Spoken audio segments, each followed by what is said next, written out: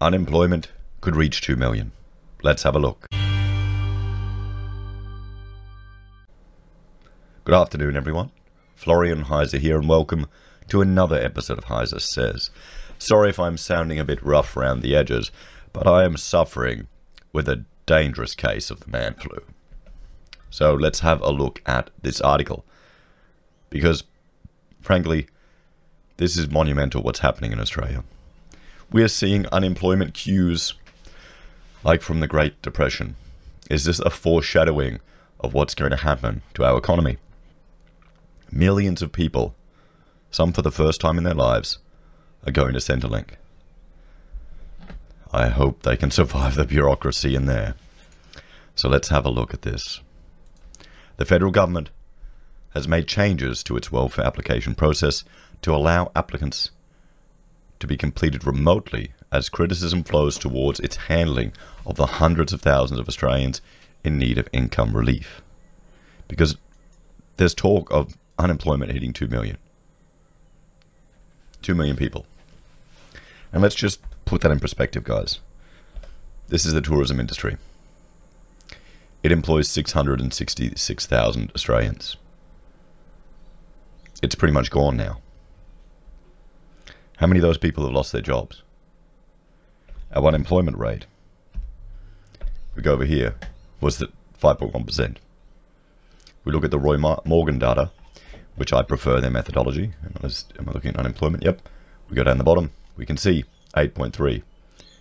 More importantly, I would say, is the combined unemployment and underemployment rate. But if people are saying unemployment for ABS goes to 15, and Roy Morgan, you generally double ABS, 30%, what would the underemployment rate be? What's that going to do to the economy? What's that going to do to housing, consumer confidence, and retail spending? Today, Rachel went shopping down at Harbour Town on the Gold Coast.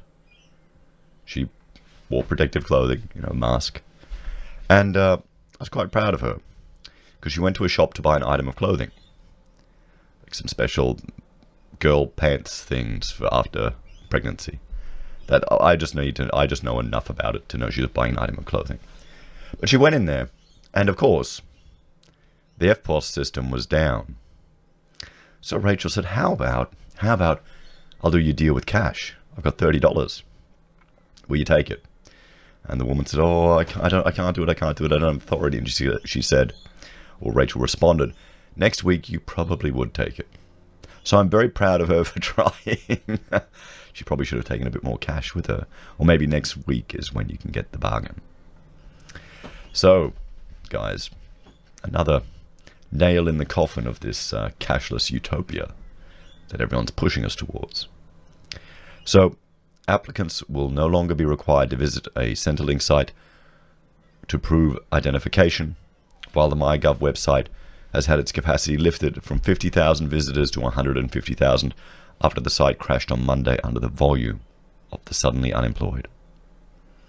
States are shutting borders and the closing of pubs, clubs, restaurants, cinemas, and more non-essential services to control the spread of the illness means millions now may have lost their jobs. The government has been criticised for botching the handling of the increased need for welfare, which initially blamed Monday's MyGov crash on a cyber attack before later retracting that claim. Now, I don't know how you'd take that. Would they have anticipated? I guess they would have. The government has ordered the closing down of all these businesses, so they should have anticipated this. This morning, Social Services Minister Anna Ruston was forced to defend the department's treatment of the anxious Australians flocking to Centrelink sites and websites, with one reporter saying the lack of access to support represented gross indignity. I mean, here you go. They're starting to queue at 4:30. How desperate are people? How many people are living week to week? How many people don't have a Dave Ramsey emergency fund? I'd say most of them. How many people trust the government to take care of them? We certainly understand that yesterday was an extraordinary spike in the number of people that were looking to use the service an overnight Sunday night, the minister told reporters. This is an unprecedented situation. It is moving very rapidly. It is moving unpredictably. And we are doing everything that we can to make sure that we keep ahead so that we can minimize the impact that we are seeing on Australians. Senator Ruston said, "The changes mean those needing welfare support will no longer have to line up on the street. You can do it over the phone," she said. "We don't want people attending Centrelink sites in person." The minister also confirmed the $5.50 supplement will be extended to youth allowance students and apprentices. "I've done this morning in recognition of the fact that many students, particularly those that support themselves, also have income from casual work to support their studies," she told reporters. These are the kinds of people, for instance, people from the regions who go to the city to study to become doctors and nurses and teachers, who find themselves having to rely on their own income to support themselves through study while the government provides them with the study allowance. It also might be older people coming back into the workforce who would like to do some study, and they might have families. Opposition leader Anthony Albanese said, "Today the lines outside Centrelink are longer than they were yesterday." Speaking to reporters in Canberra, Mr Albanese described constructive suggestions Labor had made to tweak the government's illness assistance package to ensure people don't fall through the cracks. "We've put forward constructive suggestions, just as we did in the bushfire crisis," he said. The fact that many of them have been adopted is a good thing. I've said from the beginning, from my first day as Labor leader, I wanted to be known as just that, the Labor leader, not the opposition leader. I've had some say to me that's a mistake. It's not. We're elected to represent the national interests, and we should never forget it in this place. That's good, particularly considering what's happening with the Democrats in the United States, how they're impeding the stimulus and aid package over there. So I think that'll work to his advantage. And here we go, unemployment to skyrocket.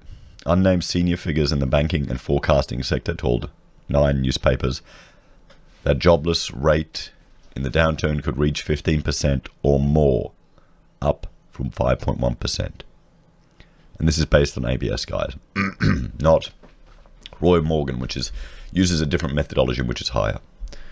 That would be the highest jobless rate since the Great Depression, an amount to up to 2 million suddenly unemployed. 2 million people suddenly unemployed.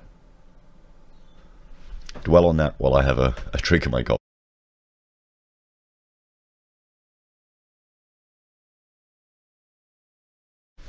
That's a big number, guys. JP Morgan has predicted the nation's economy in the second quarter to retract by nearly 10%, which it said would lead to an unemployment rate of 11%. This highlights the uncertainty surrounding the potential blow to the workforce, but whatever figures are considered, the shock to the Australian economy is going to be substantial. It also comes after a senior Federal Reserve executive warned unemployment in the US could hit 30%, worse than during the Great Depression, and 3 times the level seen during the GFC. That could lead to an unprecedented 50% drop in GDP, or a $2.5 trillion hit to the world's largest economy. 50%. 50%. Does everyone think it's all still going to return to normal? The grim predictions explain the long lines snaking from Centrelink doors across the country as Senator Ruston appealed to desperate Australians to hold off contacting welfare when she appeared on Nine's Today show this morning. "We clearly understand the distress that this illness is causing," she said. "We're asking for patience and calm. What we saw yesterday was heartbreaking." The MyGov online portal crashed on Monday after it was overwhelmed by people trying to access it. The government said the site could only handle 55,000 visitors at one time during the increased traffic, but numbers spiked to almost 100,000. On a normal day, visitors are just 6. The volume of traffic was so high, Government Services Minister Stuart Robert initially claimed hackers were responsible for crashing the website. Senator Rustin said there was no excuse for what happened. Well, see, this is the thing. That's a denial of service attack. That would be your first response. If you get nearly 10x your normal, well, more than 10x, 20x your normal daily traffic, that would be the initial response from your IT people. Someone must be doing a denial of service attack on us. But no, that wasn't. I'm apologizing, she said. Centrelink will boost its workforce by 5,000 people to deal with the influx of applicants and extended call hours. But there will be fewer staff at the centres because of social distancing requirements, and no pop-up shopfronts are planned. Many families, workers and business owners have been forced to seek social security payments as the pandemic throws the national economy, which is likely heading into a recession, into chaos. Well, I'd say the global economy, not just the national one. Senator Rustin said no one needs to line up at Centrelink offices on Tuesday unless they don't have a phone or internet access. Labour frontbencher Tanya Plibersek said the government should have planned better and made sure the system was up to the task. Well, they had 10x capacity. It went 20x. And if it does crash, for goodness sakes, we've got a minister pretending it was a... Oh, come on. Yeah. To me, that just shows she doesn't understand computers. I mean, what do you expect from a boomer politician? They probably all use apples. These are unprecedented times. It is likely the government will need to do more. And there you have it, guys. Potential for unemployment to hit 2 million people. Let me know your thoughts and opinions on it. Are you one of the unlucky ones that's probably going to be unemployed? How are you preparing? What are you doing? Is this your first time going to Centrelink? Thanks for watching. Like, share and subscribe. If you're a fan, you can support us many ways. Patreon or joining the channel on YouTube, using our affiliate links at Amazon or eBay, Independent Reserve or KuCoin for the crypto traders. You can buy our merch or you can support us via PayPal. I may have to take rest for a few days because I think I'm working my voice a bit too hard. You may get a few Heiser classics. Take care, guys. I'll see you later.